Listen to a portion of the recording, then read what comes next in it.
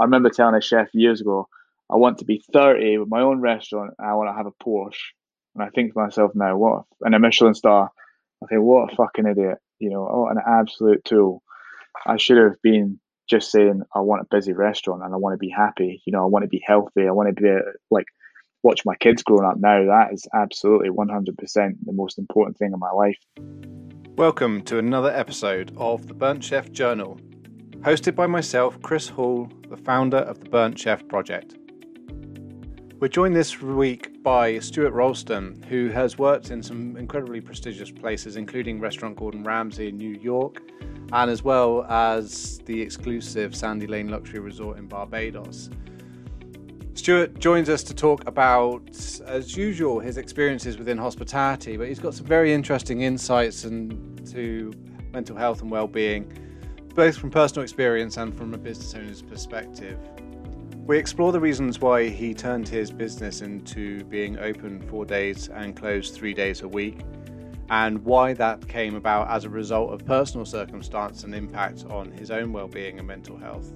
And we also explore other subjects, including kitchen layouts and the impact that it has on well-being, and also cultures within the hospitality environment and how they've changed over the years. So again, as always, hope you enjoy this episode, and thanks very much for joining us.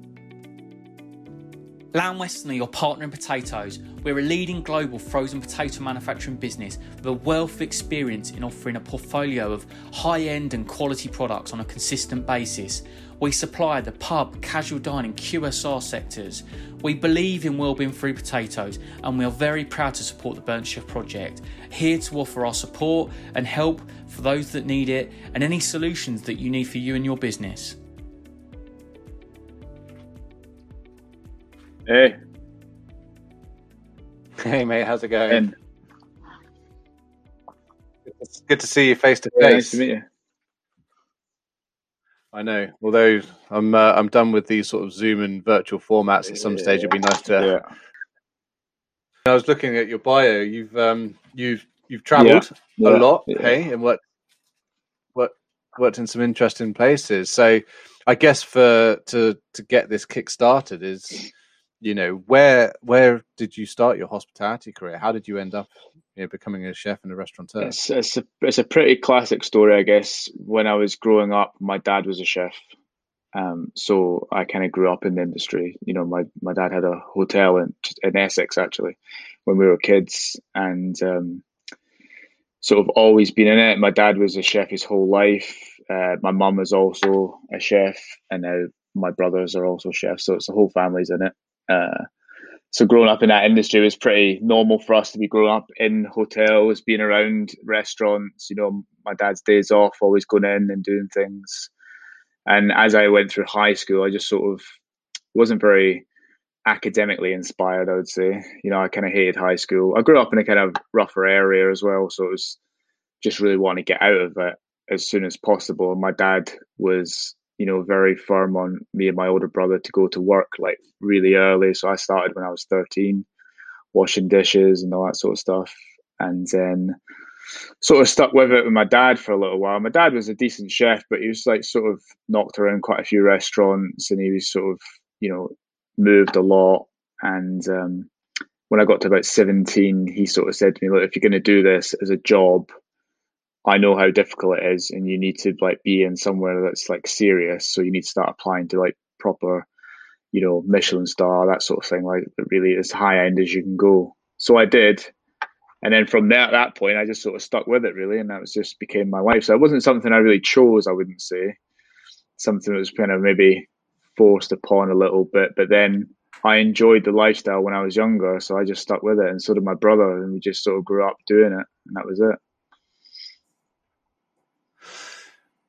What was your experience of like, before you ended up working in hospitality, before you started like, working pot washing or like, what was your view on hospitality, having seen it from, your family working in it? Like, what was your opinion of it at that particular point? What did you know about it? I think from growing up around it, I always like thought it was a good industry. Like I always had like positive sort of vibes to me because, at one point my dad was pretty successful. So at one point we were quite wealthy and it was quite nice.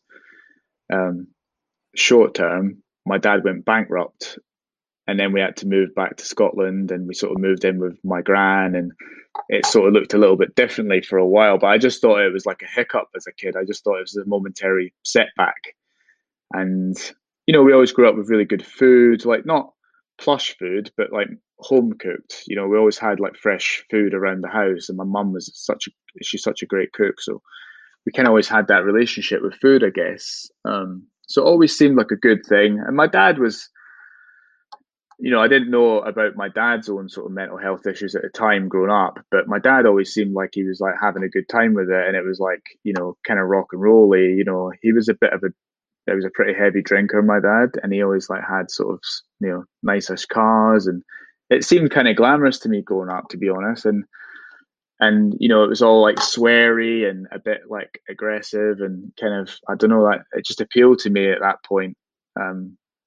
Before I even went into it. So when my dad said, like, let's say, it was like one day after school, you've got to come with me. You're gonna help me in the kitchen tonight.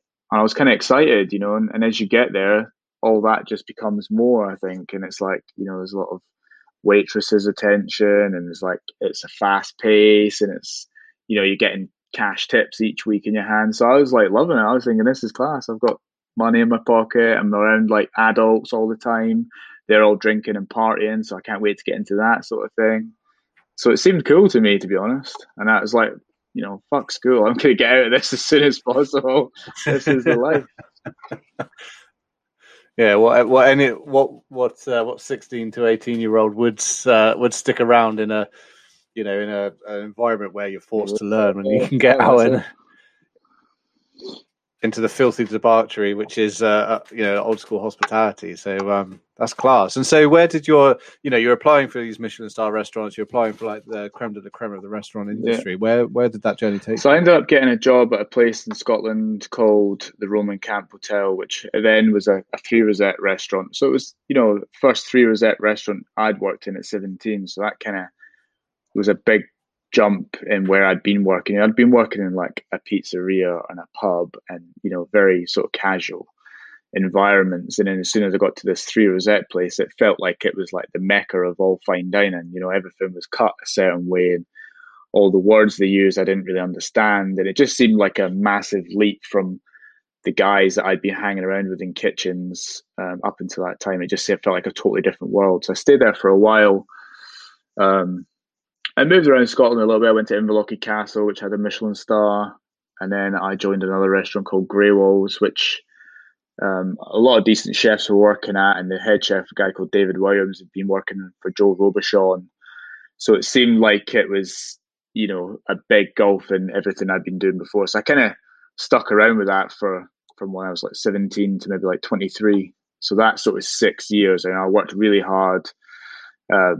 Took my job a lot more seriously, really thought about the future a little bit more, and got more inspired, like started buying cookbooks, and just being in that fine dining world was kind of what appealed to me, because it was the best. The competitive side of it seemed like, we could go as far as we wanted with it. So it was a tough transition. I left home at 16, moved in staff accommodation at 17.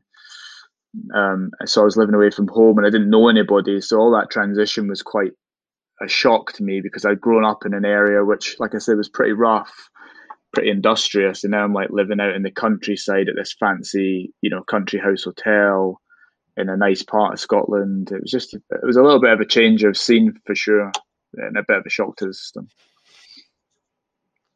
That's an interesting point you raised, because there's a lot of people out there who might be looking at moving in staff accommodation for the first time, or who are experiencing it currently. Like, I mean, how did that go down? Like when you first moved in, and for the first, I don't know, six months to a year, what was your experience? Yeah, definitely. I think moving in, it was a little scary. I remember my dad dropping me off with all my stuff, and that moment where like you kind of being left at the school gates. It's like they're gone now, and I'm here, and I'm now an adult, and I have to like figure all this stuff out. And not that like growing up, because my mum and dad were in the industry, we were quite used to like making our own dinner, and sorting out our own laundry and all that sort of stuff. So that wasn't really a shock, but it was just like the isolation, I think, living in a country house hotel in the middle of kind of nowhere, how it seemed, where there's not like shops open that late and there's not a lot of things going on. From where I'd lived before, there was always people out in the street and there's always things happening. So I struggled a little bit, to be honest. That was probably the first time I ever sort of struggled with any sort of mental health stuff. I think that's probably like alone, a little bit depressed, a little bit sad, but not too bad. Just that general I'm away from home type vibe. Luckily, the people I worked for were really nice, really supportive, and it sort of faded away quite quickly. And then I became an adult, and I really then loved that independence. I loved living away from home, having my own room, that my own sort of lock and key. I could do what I want, invite whoever I wanted, and be back what time I wanted, and that really appealed to me then. And what was the culture like during that time as well? Because not to give all staff houses that rap, but it's generally like it's a bit of a free for all. The staff house was a riot.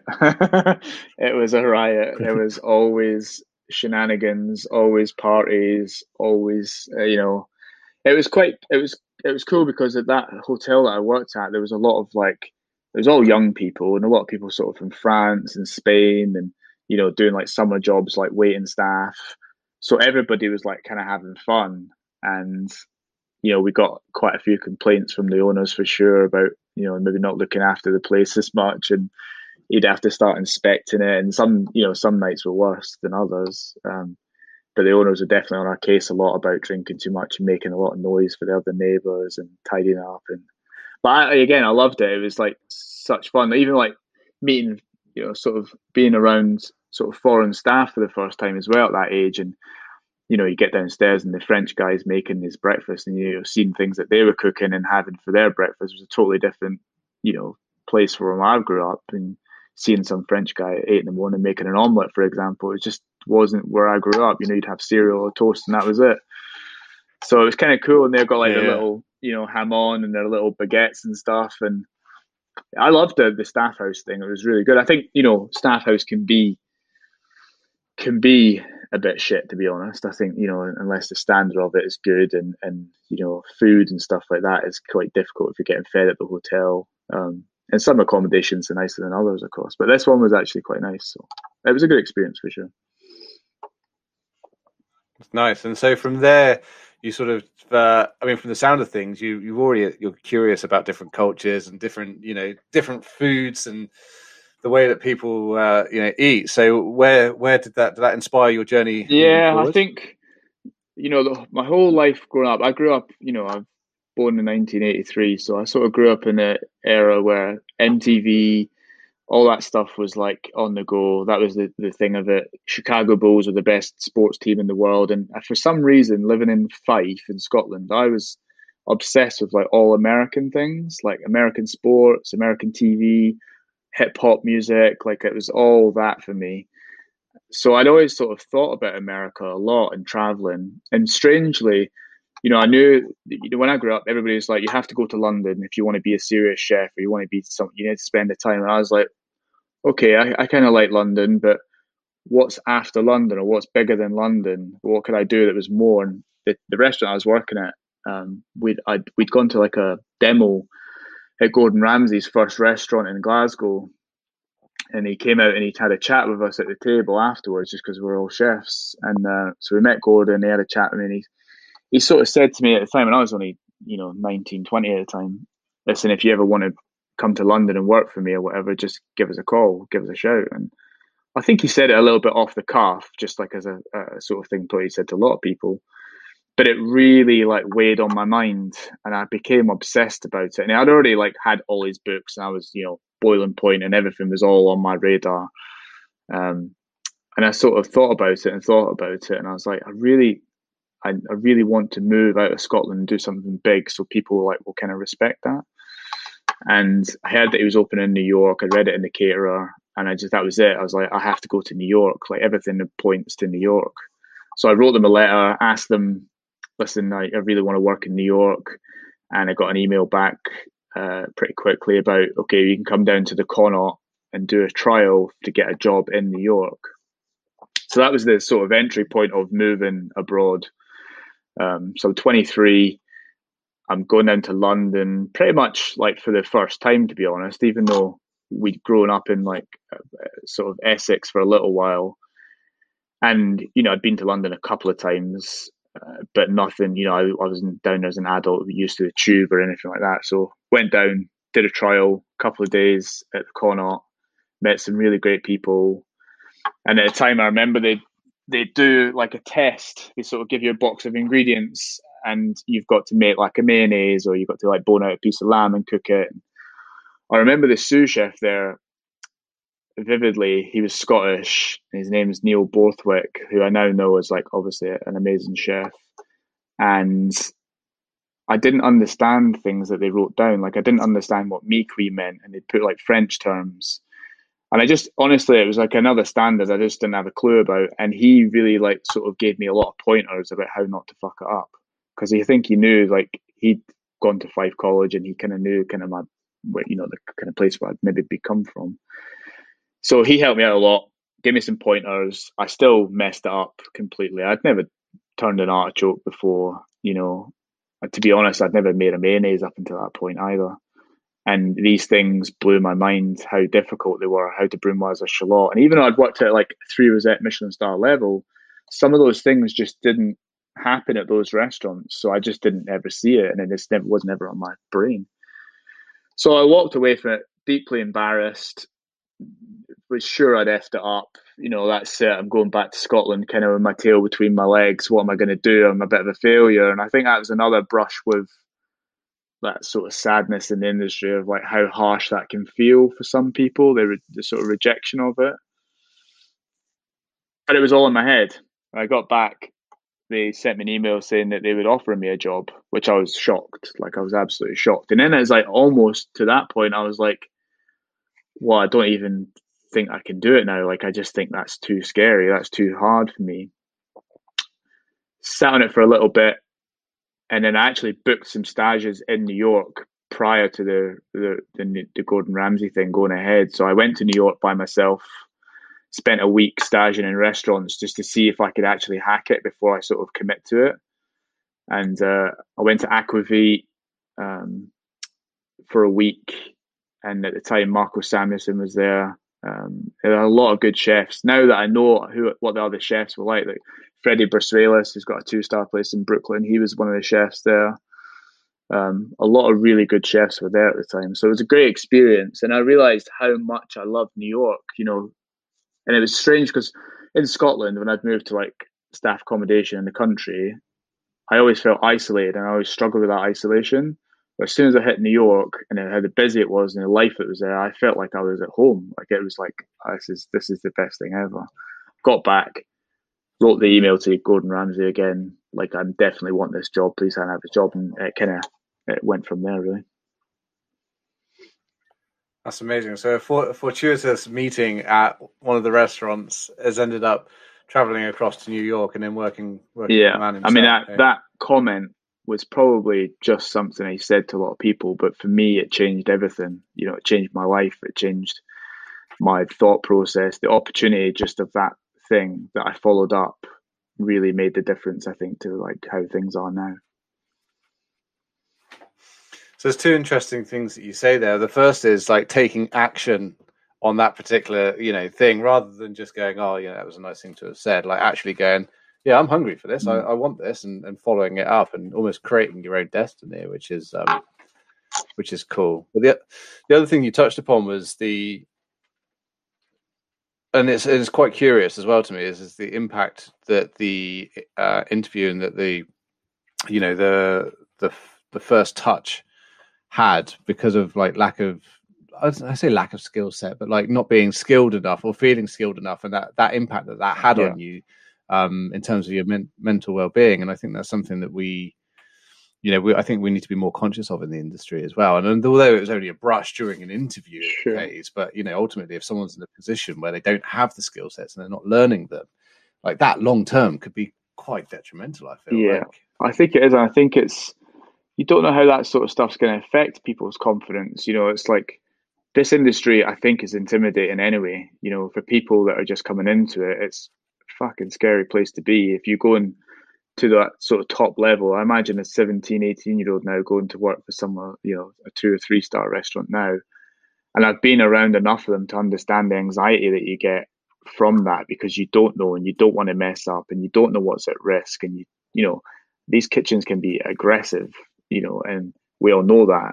And that can really scare the shit out of someone. And it's always something that stuck with me when I became a head chef, and sort of thought back how that made me feel. And I think it also spurred me on for sure, because I didn't want to be the chef in the kitchen that wasn't good enough, or I didn't want to be that was lacking, or someone that was behind. So I really wanted to make up for time, and I knew I had to go and do that process, no matter how scary it was.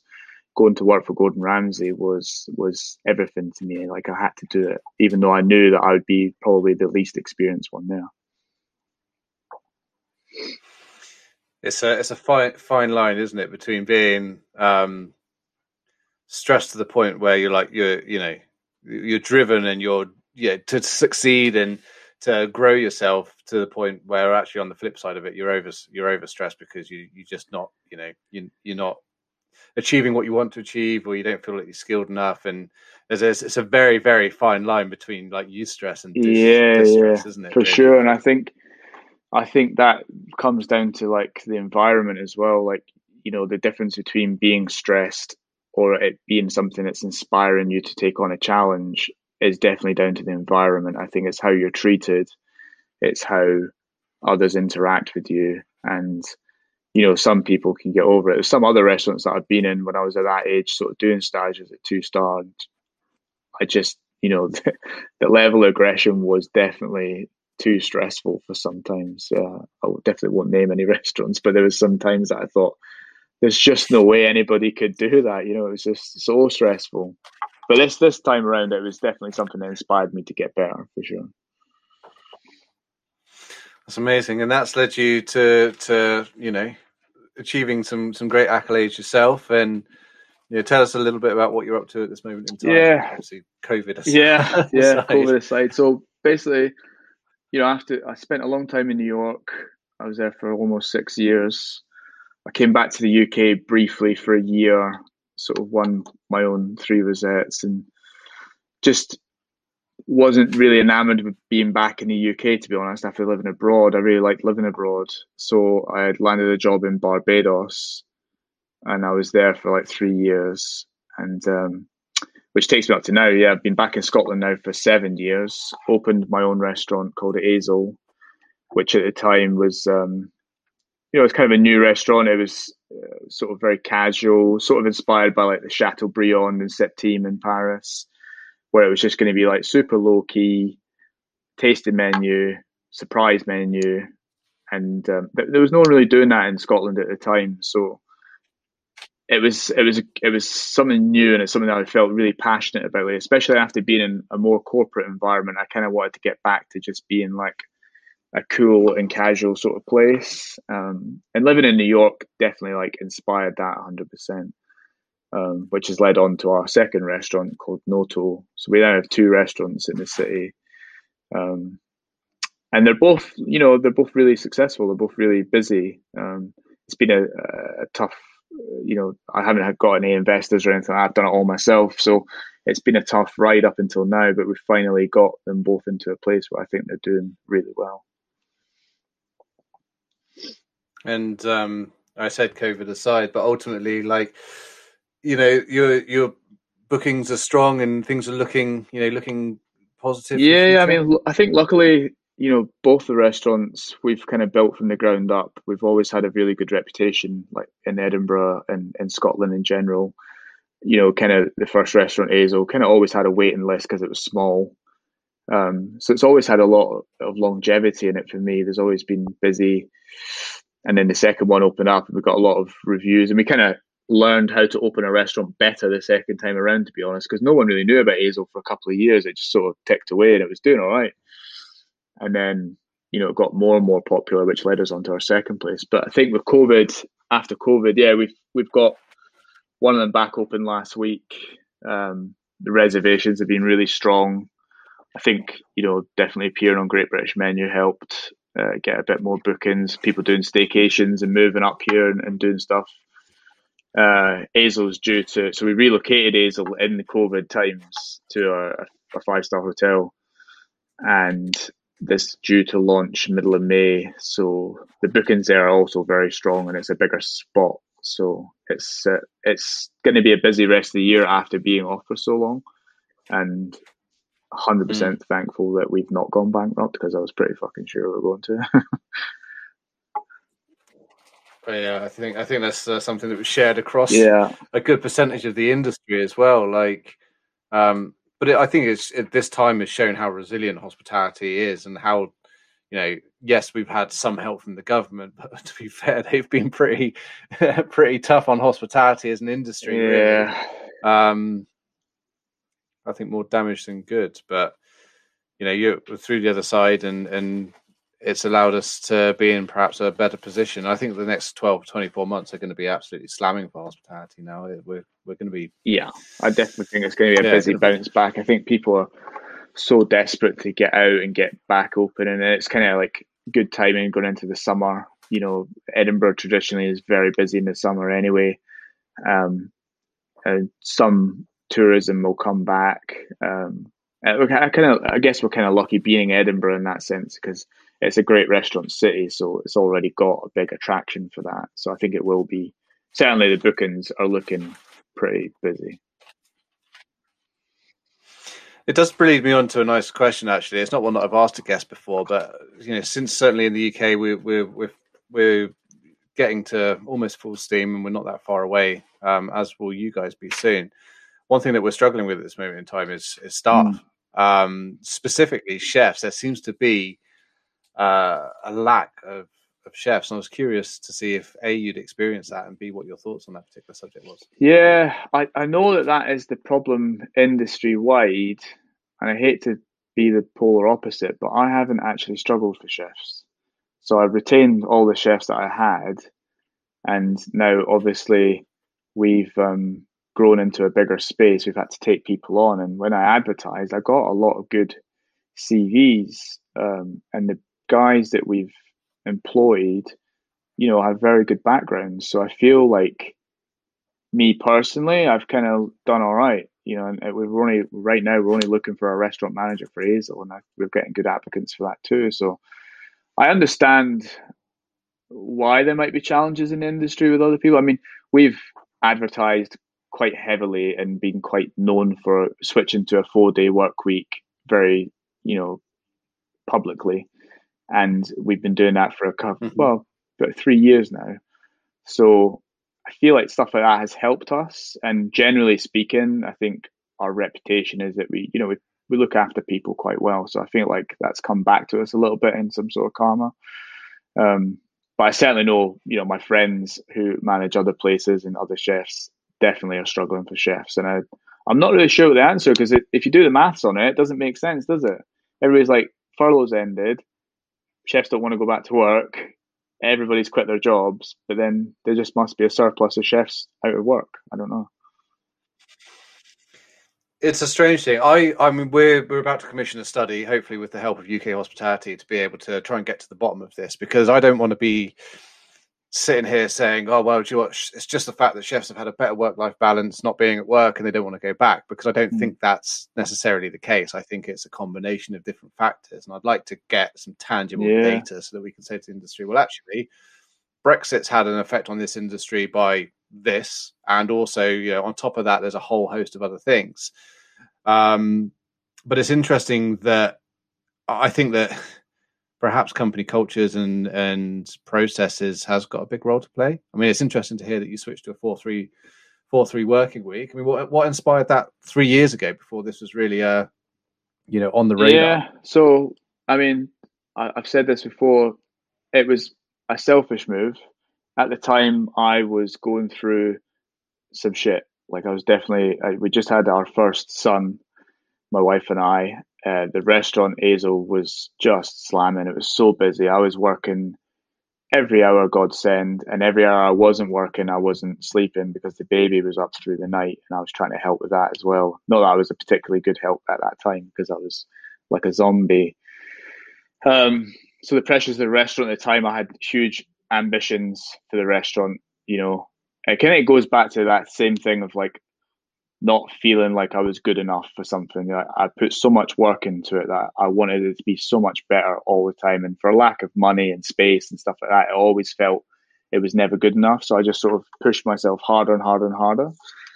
What resulted in that was I started having these weird symptoms that I was becoming off balance all the time. So I was having these weird moments where I was walking through the restaurant and the restaurant manager would be like, "Are you okay? Like, you're walking funny." Like, I was literally swaying this way. I was like, "Yeah, I just feel tired and that." And it just kept on happening and happening and happening. And then I started thinking, "Oh shit, I think there's something wrong with me." So I went to the doctor. You're probably just tired, stress, it'll go away. And it just didn't. And I think at that time, with the pressure of the restaurant, I was drinking more to sort of try and relax myself, like almost self-medicating with alcohol, which became more and more and more all the time, where it was like every night I was having one or two glasses of wine. The thing about owning a restaurant, there's always wine available, right? And I just got in this really bad situation where I was working in excess of 80 to 90 hours a week. I was miserable because I wasn't sleeping. I started to gain weight because I wasn't looking after myself. I was, had this weird swaying thing going on in my brain, and I started thinking, "Oh my god, this is getting bad."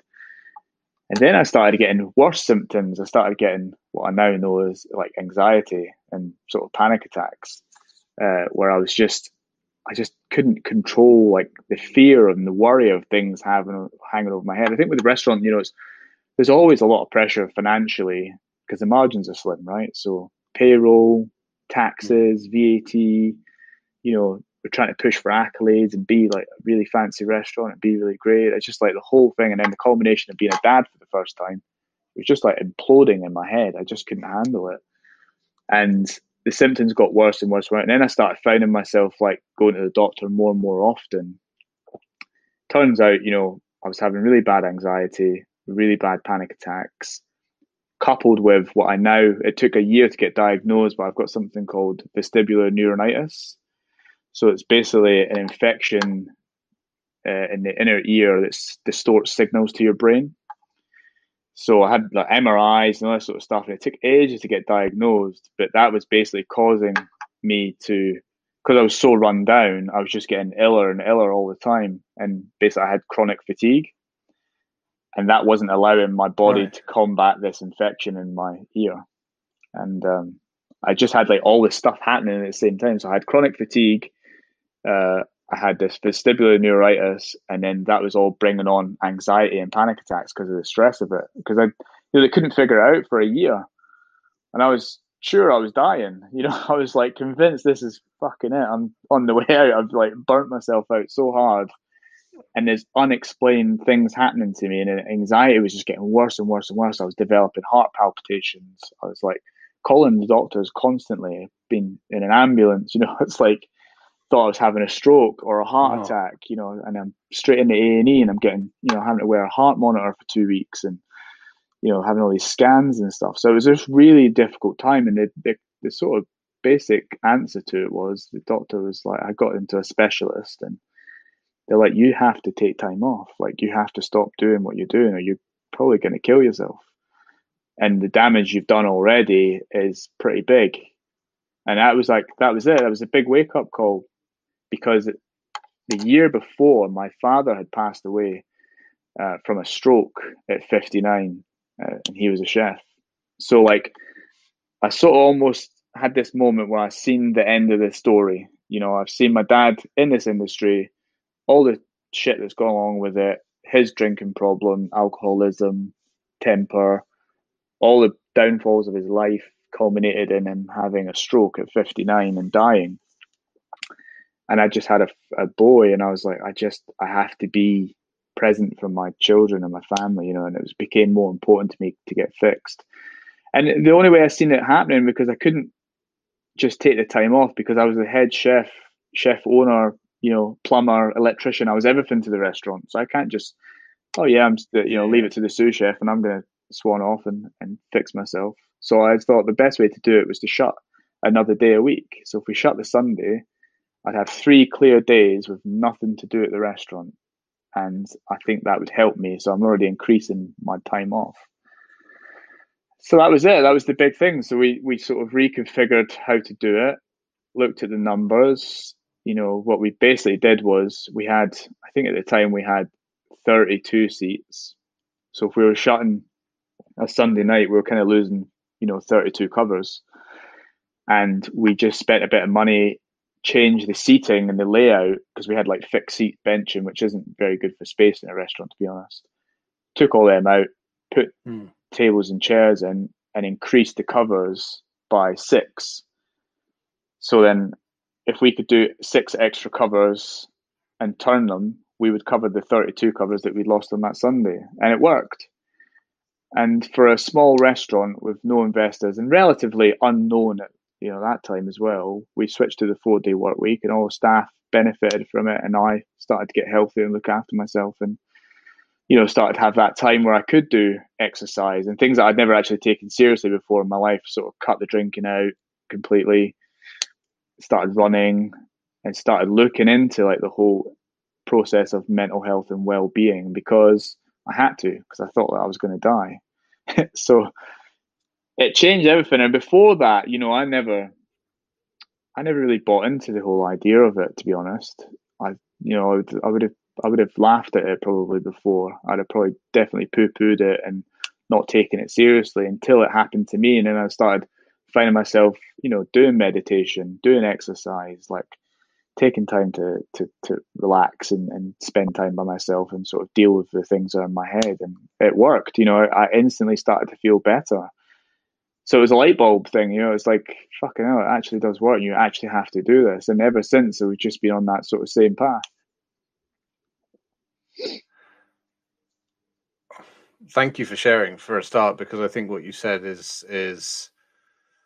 will be massively helpful to a lot of people who perhaps at that same point that where you were, you're like, I don't know what's going on with me here, but I'm sinking and I'm not sure why. And I think for many people who have experienced or are experiencing mental health issue, I know who are in the midst of it, perhaps for the first time, or have been in the midst for a long time, we don't know what's going on. Like, we're in that same position, aren't we? Where you're like, fucking hell, like, why can't I just get motivated? Why do I feel like sad? Or why am I having panic attacks and rising anxiety? Or what is anxiety? So I think the fact that you shared that is going to be hugely beneficial to a lot of people. But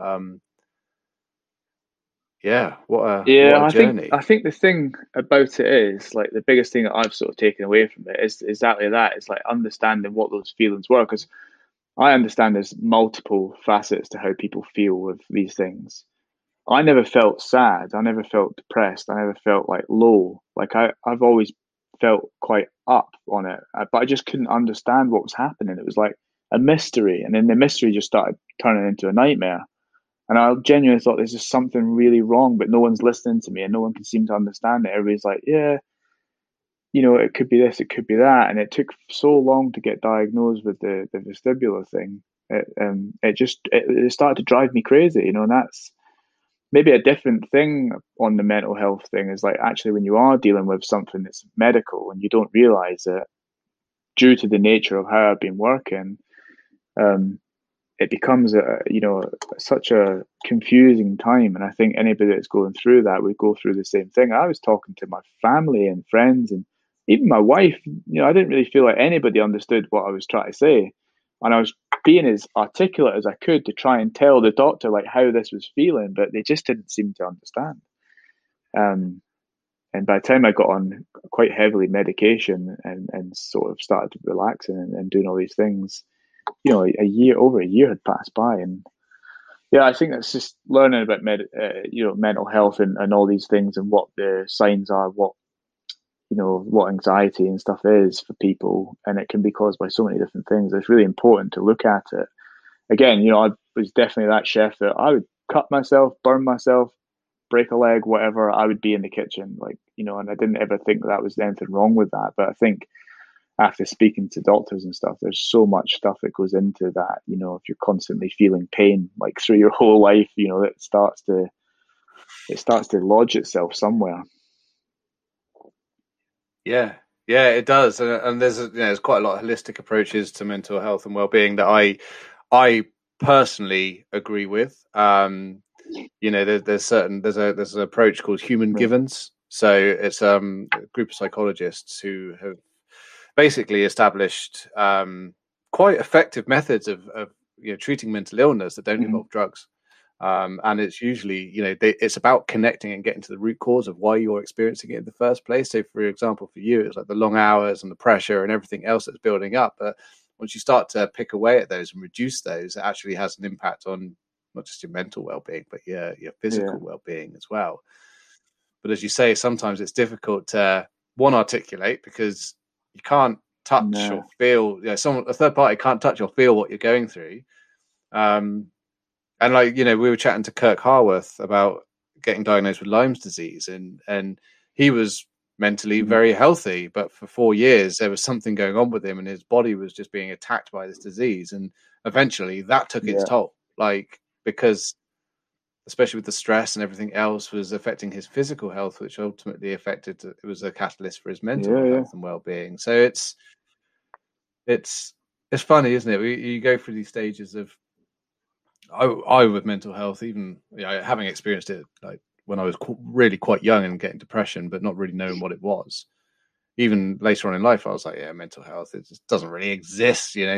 People suffer from mental illness, but it's because they're not able to cope with life and Yeah. stuff, which was a very naive and you know um, highly offensive view, to be honest Yeah. with you. But it's not until later on where you realize how impactful and how much of an impact it makes to your life if you're not looking after it. Yeah. So, I mean, it brings me on nicely to you say you've introduced measures now. Obviously, the 4-3 working week has worked well. I mean, did you have to increase the size of your team for that, or were they able to handle the additional 6 covers? We didn't in the beginning because we couldn't say that we could afford to right at the start, because we weren't sure if it was going to work. So we did actually in the end. Yes, is the answer. We did increase the team by one. Um, but yeah, we sort of we implemented that, and not just like, so that was my story with it, and that's kind of how it affected me. But then you start to see the other chefs and the other staff, how it helped them. Like, and they were all, you know, they were. I don't think a lot of them were going through anything that I was going through, but they instantly started to benefit from the days off. The thing I would probably say about the 4-day work week is that there's been ups and downs during the course of doing it, because we started off with the mentality that we would just cram those 50 odd 60 odd hours in the 4 days, which very instantly became the same problem. So I think I've got to point that Mm. out, that it's not about cramming 60 hours into 4 days. So we try as hard as we can to stick to like a 12-hour day. So you're sort of hitting the 48, 50 mark maximum.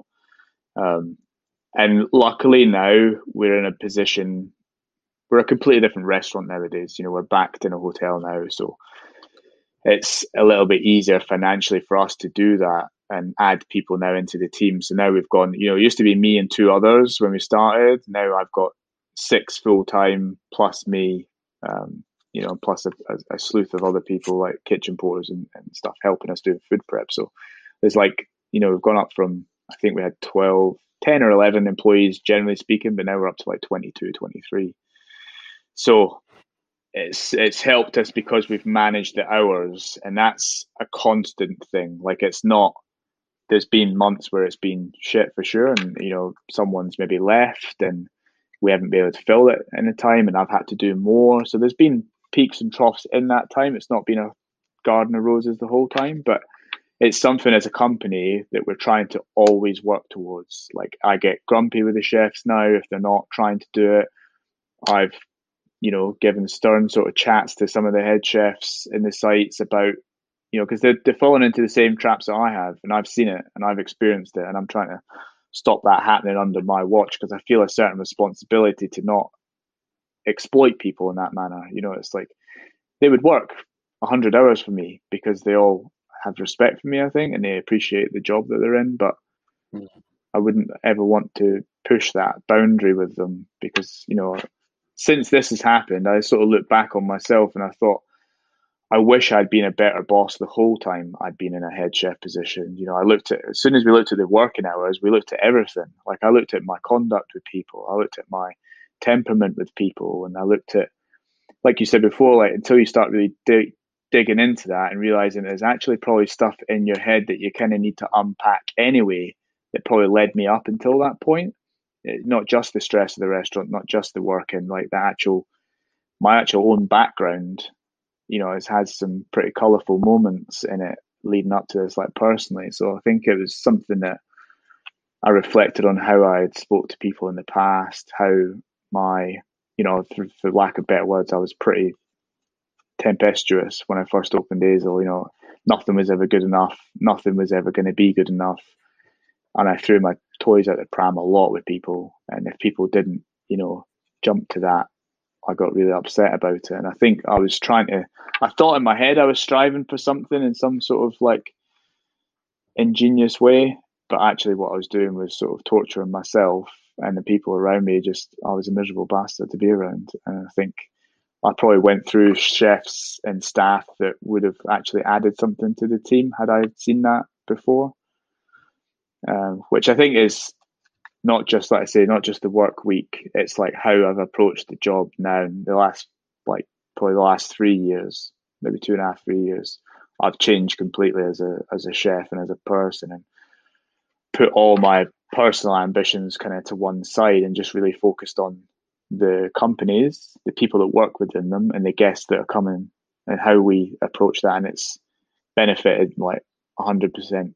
It's paid me back already, you know, in health and just the balance of life and everything that's going on. I think we're in the best position we've ever been in, to be honest.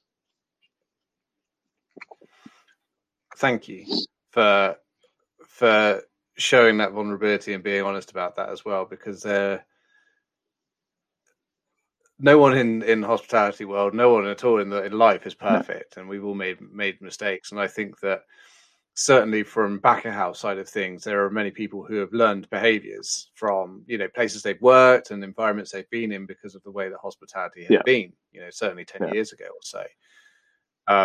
That combined with emotional management or lack of emotional management and stress and pressure that we put upon ourselves, you know, we've all had these experiences, but it's one thing having them, but it's another thing being able to say, actually, do you know what? Yeah, that was shit time, and it was shit for the people, and it was shit for myself, and you know, hands up. And that in itself is incredibly powerful, and I'm very thankful that you shared that, mate, because it's important. It's very important. I think if you can get to the point, you know what, I think the big thing the big thing with it is like, you've almost got to, like, and it sounds kind of cheesy, but it makes sense to me. It's like, you've always got to, like, let go of your whole ego, because your ego is the thing that, for me, was stopping me being like a better person.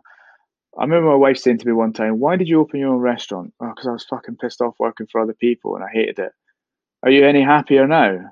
Well, I wasn't. I was really miserable, like really miserable, and I was making people miserable around me.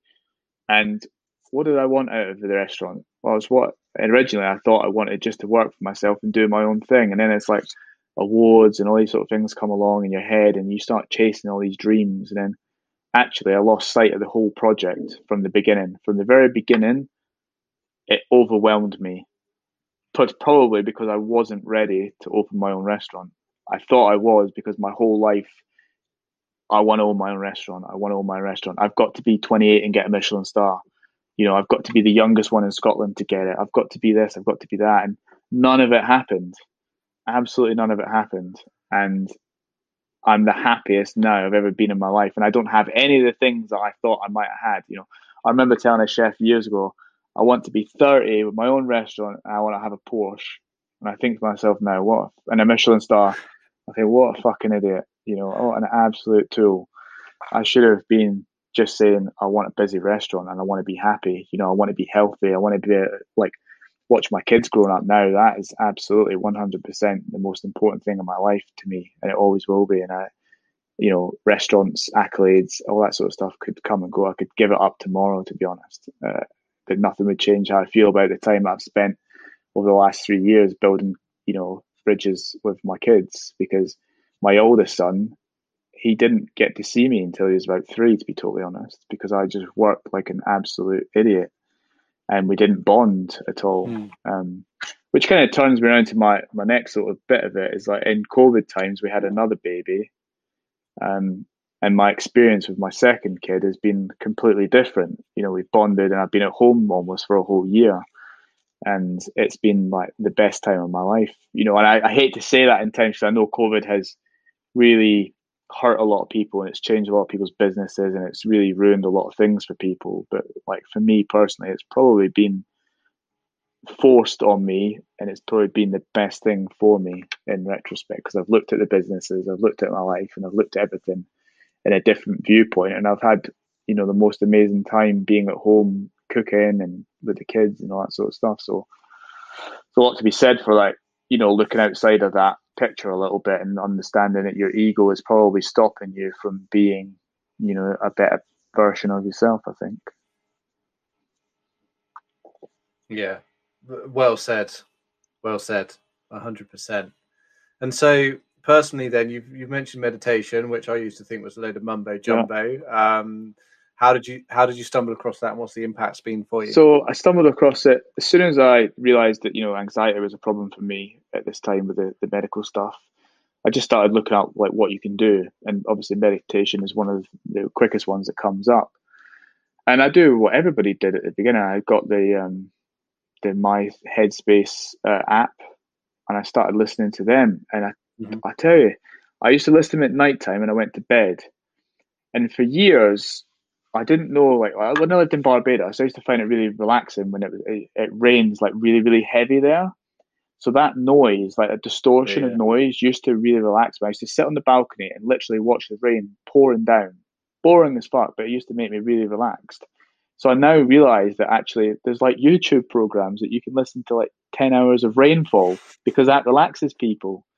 So for me, Yeah. hitting the My Headspace app, I started listening to it at nighttime, and it was just people talking about, you know, fake fantasy towns and, you know, a circus that doesn't actually exist. And I slept like an absolute log every single night, just falling asleep with my headphones in. And I haven't looked back on it since. You know, I still do it, not as regularly as I used to, but I still do it. I find it really calming to have something overtake my thoughts for a long time. Because again, well, I've got 2 restaurants, I've got 35 staff or whatever I've got, 2 kids, a wife. Like I've got a lot of stuff going on all the time. So when I get to bed, instead of thinking about tomorrow's menu or the orders or who's going to show up, who's not going to show up, or any of that sort of stuff, I'm doing the meditation stuff, and I actually get that better sleep. So I'm sleeping deeper. Get up at, you know, still 6 o'clock in the morning with the kids, but I've felt so much better and clearer head. So I can't recommend it enough to people. I've actually, you know, forced it down all my staff's throats for a couple of years now, and they sort of like get, you know, shut up about the fucking meditation stuff a little bit, because it's just, I think it's the best thing in the world, to be honest.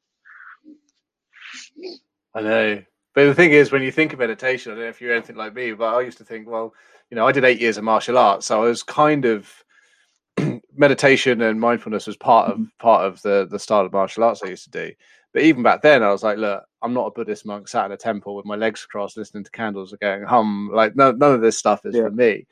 And it's not until you try it just once, like a minute. That's all it takes. Like it could be sat in the car, could be sat outside or in bed. And all of a sudden, you just feel like a brand new human being afterwards. It's mind blowing. And it's something that we've been doing for thousands of years, but we've just only recently started to understand the benefits. Absolutely. I think I categorically was the person that would 100% have said, oh, exercise or meditation, it's, you know, it's all the bollocks, it's not going to work, you know. And I remember my wife suggesting it to me, and I think it was just the next thing that someone started to suggest to try to convince me it's going to work. It's not going to work. And like running, I run a lot now. And, you know, if I don't run between sort of 15 and 20 miles a week, I get a little bit grumpy now with it. The running has really taken over the meditation for me. And again, I never thought I'd been a runner. Like I was not that guy. I used to sort of poo-poo people in the park with, you know, headphones and joggers on, and now I'm that guy. And I think I wish again, it was all to do with my ego because I was probably insecure about it and not like embracing something that I hadn't done before. I was just a bit pig-headed and ignorant, and I look at myself now and I'm like, you're an absolute tool, mate. You should have been doing this for years. Yeah, I know. It's interesting. Like one of the things that got me on this journey is I went for a bit of a 2 year self-discovery, and I threw myself into mental health to try and understand what was happening to me personally. And there was a couple of different resources I was reading about how mental health is actually quite a relatively easy topic to understand. All you have to do is take yourself back 36,000 years to when we were roaming the plains of Africa, and how did we live? Well, we migrated, we traveled a lot, we were always moving, we were always in groups and feeling secure and hunting for our next meal, and we had purpose, and we had the community, and we were moving. And actually, I wasn't around 36,000 years ago to say that actually everyone was quite mentally well-being, and there was probably like a lot of intertribal rivalry and all sorts going on. But like when we compare our lives now, we're so far removed from that basic human being. Like, what animal, like how many animals are depressed? Usually the only animals that you see in zoos or in captivity are depressed, and they exhibit signs that perhaps they wouldn't do in the wild. So when we apply that same principle to ourselves, all of a sudden you're like, and it's not always that simple. I appreciate, there are times where you've got chemical imbalances or childhood trauma, or there are some categorical things. But when we start to look at how we're living, just as a basic foundation to start, there's some big clues nowadays. I've gone through a couple of things where I've thought about that a lot. And like I said, the birth of my second child, I was much more of a present father, to say the least. So I started going to all the birthing classes and stuff. My wife had a home birth. And in the classes, they were talking about, like, obviously making children feel secure and stuff like that. And the number one things are like, small, quiet room, in the dark with not a lot on. And like for sleep training with the baby, we started using the white noise machines.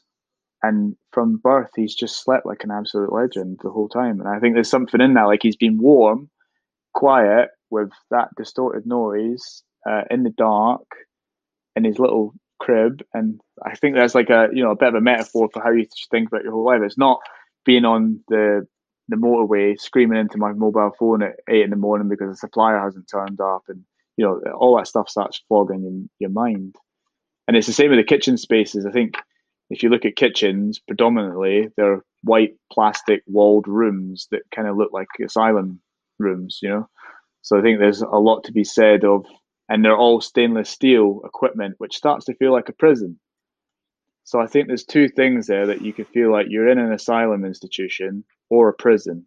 So as we're refurbing one of the restaurants, and as we've done the other ones, it's like, let's put like indoor plants in the kitchen. Let's put pictures up of things that like are cool. Like I have a lot of rap inspirations and chefs and stuff like that. And it's like trying making the kitchen actually feel like more of a home rather than this destitute sort of prison space that everybody's just stuck in for X amount of hours a day, which it makes a difference to my mental health, I can tell you that.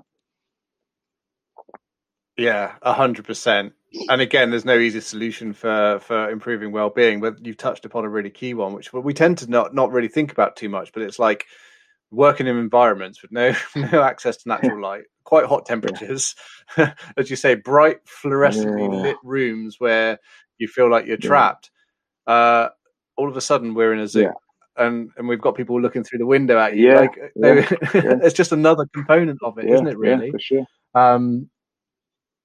It leads me on to something else that we'll talk about afterwards. But we're the chief charity for the hotel and catering commercial kitchen show at Excel in London, and I'm hosting a panel whereby we're talking about the impacts of a kitchen layout on mental health and well-being. So I'd love to have your thoughts on that. But there's things I'd like to touch upon, such as like induction hobs, for example, that don't produce as much heat or noise, and then like the fans and what sort of fans you're using, and what you won't be surprised to know that we have all induction stoves in both our sites because of that reason. Really? Yeah, that's amazing. Because it's how much of a difference makes every difference. Like Yeah, I'll tell you some stuff like just specifically on the induction thing. So we moved to induction stoves. Um, Generally speaking, gas stoves are really rough. They're hard metals, they're hard surfaces, and they're on all day. Like if you've got a solid top, it's just on all day. And if you're on sauce section, you're cooking across that all day and all night. It's just this one horrible temperature the whole time. And like most people, a bit of fresh air actually does you a lot of good. I like driving my windows down. I like poking my head out the window. It's nice feeling. So when we went to change them, we got custom built induction stoves made for us, and the reduction in heat is, when you're, because our first space was really small, the kitchen was tiny, so it was horribly hot, and everybody just sweating all day. And the summer was even worse. So having the reduction in heat instantly made you feel more comfortable because you're just not sweating the whole time. So, and I don't know, I get a sort of itchy head and the sort of like with the heat and stuff, and it just starts to become really irritable. So the induction stove definitely took that away. The big thing for me is, and any chef that's listening to that or anybody that's ever cleaned a stove, like a solid top, after a 16-hour day that's been abused all day by everybody, it takes fucking forever to clean them, man. You've got to wait for them to cool down because you can't pour the water on them in case they buckle and bend and break the thermocouples. They'll be waiting another 5 minutes to an hour just for it to cool down enough, and it's still raging hot, So you're going to burn yourself probably cleaning the thing. And then you're going to have some arsehole chef like me being like, nah, there's a spot of dirt in the corner, you need to do it again, And it just takes forever to clean the fucking thing. So I was like, we could actually get home probably an hour and a half earlier had we be able to clean. So an induction stove is like, it's 10 minutes, mate. It's so fast to clean it. And the guys, they appreciate that 100%. And I know, again, it's a privilege to be able to afford to buy an induction suite for the restaurants, but you'd be surprised how much these induction companies will help you. Finance companies will help you spread the payments and make it affordable. And that's what we did. And again, if I can do any of these things, I have no investors. I've built the restaurant. I started my first restaurant with £23,000 in the bank. That's what I started with. And I had, nothing else. I don't own a house. I don't have any mummy, I don't have any mum or dad money that's given me any help. It's just, so we've got to this point we can afford to buy those stoves, and it's helped the staff so much. And I think, they look after it so good that they would never want to be left without it, and they'd never turn back. So when we opened the second restaurant, it was a no-brainer. We got the same stove basically from the same people installed in our second site, and again, it's just paid back dividends, and it's probably more efficient as well. That's amazing. I mean, whilst as you say, there's an investment there, ultimately the return on it is exponential, and it's continuing as time goes on. Yeah. So, I'll be, as I say, I'll pick your brains after this. But so to sort of wind this up, there's two questions that I always sort of ask, which is, we appeal a lot to the college catering college industry. I mean, we've trained close to 700 students in 4 months now, and we're looking at building accreditations for this moving forward. So for those who are looking at coming into the industry and listening to this podcast and trying to get a feel for the industry, what sort of advice would you be able to give them specifically? I think my advice for people coming into the industry would be, so I think like when you go into the industry, I think you've got to be really clear what things interest you. That helps, because I know a lot of people that have spent, a lifetime in Michelin star restaurants and then ended up opening a cafe. That was their sort of dream project at that point. And I'm like, maybe spent a long time doing something you probably hated. So definitely looking at your interests. And I think that's like a big thing that I've learned about the industry is I don't think there's any, better or any worse sort of situation. It's like so many avenues you can go down and they all have their respect. Like if I was going to open a burger restaurant tomorrow, I'd want it to be a really cracking burger restaurant and people have a lot, I'd put a lot of work into it. So I think there's more acceptability now. When I grew up, it was like if you didn't work in Michelin star places, you were probably just a bit of a cowboy. But now there's like respect on all levels. So I think finding that thing you're interested in and sort of pursuing that. I think it's also really wise to sort of do your research about the companies you're going to work for, and really ask questions. my whole life up until about when I left for probably when I came back to the UK after living in New York for a long time, I never asked anybody how much I was going to get paid. I never asked what holidays were. I never asked if there was staff meal. I never asked about uniforms. I just figured it out the whole time. And to be honest, a lot of things were better than others. And I think that might have swayed, some of the companies I've worked for were really, really amazing in that respect. And it made a difference to my daily life. Like I worked at John George, a 3-star in New York for a little bit. And they had like this whole staff canteen set up for the staff, and you get a ticket service, and you basically go down and you'd be treated like a customer. And it was amazing. It was like, and compared to, and I'll say this, compared to Gordon Ramsay, where we were eating cornflakes and fucking hot dogs after service, it was a welcomed difference in how you thought. So I think ask those questions, how the setups are, how things are treated for people. And that might sway you into a better situation, because there definitely are better employers out there than others. There's some people that are still practicing in the old ways and in the dark arts, as it were. So definitely be clear where you're going, ask the right questions. And I think it's always nice to spend a day, I used to be really nervous doing stages, because I've done stages in a lot of big places, and I used to be always really nervous, but now I see the benefit of it 1,000,000%, because you can see how the day is. You can go in and I can tell you as a chef, oh, we're all really lovely and we have a really good time, and we all eat foie gras and French toast every day, and it's amazing, and we all do foot massages. But the reality of it is that we work really, really hard, and it is a tough day. And I think you should see that, and with no pressure. I don't have stages running a section or anything. They come in, do a bit of chopping jobs and hang out basically, and get them to taste some food and see what they think about it. So then you know what you're letting yourself in for, because a lot of the jobs that I took or was going to take, I just never knew what I was getting myself in for. And I think that's really key. So that'd probably be my main things I'd say to someone getting into the industry, is really do your homework, ask the questions, go and take a little bit of experience, and be clear what you want in it. Because a lot of people chase things in this industry that they probably never really wanted. And I think your happiness is the key thing to it. So if you're interested in, say, Japanese food or whatever, pursue that. It's a good point. And a question that we get asked a lot is like, well, if I start asking about breaks and well-being and that sort of thing, and the employer turns around and reacts badly to those sort of questions, and I just basically say, well, there's a wealth of choice. We're in the third largest industry in the world. Like, if that employer doesn't like those questions, they're probably not the right employer for you. Go and find someone who goes, do you know what, bloody good questions, and here are the answers for them. Yeah, I mean, that's answers are on the wall at that point, aren't they? If they don't like those type of questions, it's definitely the wrong place. I think, again, with all our sites, we're trying to be as transparent as possible and be really honest with people as they come to the door. And if that puts them off, if that's not what they're looking for, it's better for everybody. It's better for them, and it's better for me that we're not going to waste each other's time and hiding behind anything that's not, if you don't like working nights, and if it's, weekends are important to you and stuff like that, this isn't the restaurant for you. So I think, if you don't like those questions, you're in the wrong place for sure. I think so, and I think that's another thing that we need to address as an industry as well. And this is a sweeping statement, but my observations over being in it for like 12 years is that sometimes we're quick to hire because we need that space being filled, but the job role perhaps doesn't match what the expectations of the individual are, or they change. So I've seen it far too often where a chef will take a position, be like, "Yeah, we're going for 2 rosettes," and then the owner's like, "Well, actually, I know I told you that, but here's what we're going to do. We're just going to be doing burgers and beans, and the expectations don't match the reality of it." So I think it's important, even if it means you losing a member of staff because it doesn't fit that, at least you've got that full transparency and clarity moving forward. 100%.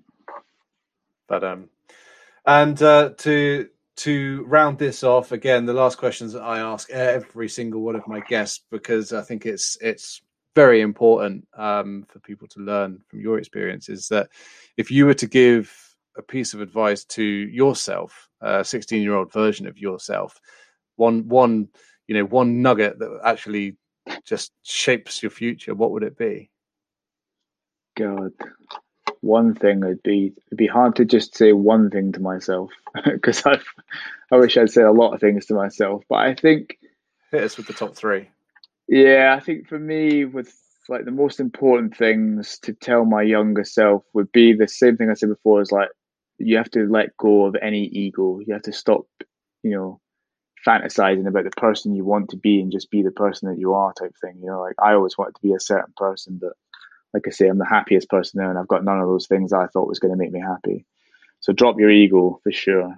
I think for me, and it's probably more of a personal one, but I think it applies to a lot of people. I wish I'd have believed in myself a little bit more. At the times I went to Gordon Ramsay and my confidence was so low, the anxiety was terrible at those times because I didn't believe in myself enough. It wasn't a lack of skill, it wasn't a lack of talent, it wasn't a lack of anything. It was a lack of confidence. I was puking up in the bins before every service at Gordon Ramsay because I was so fucking nervous about it. And it was just because it wasn't that I wasn't prepared, it was because I just didn't believe in myself enough. So definitely having a bit more self-confidence would have been key.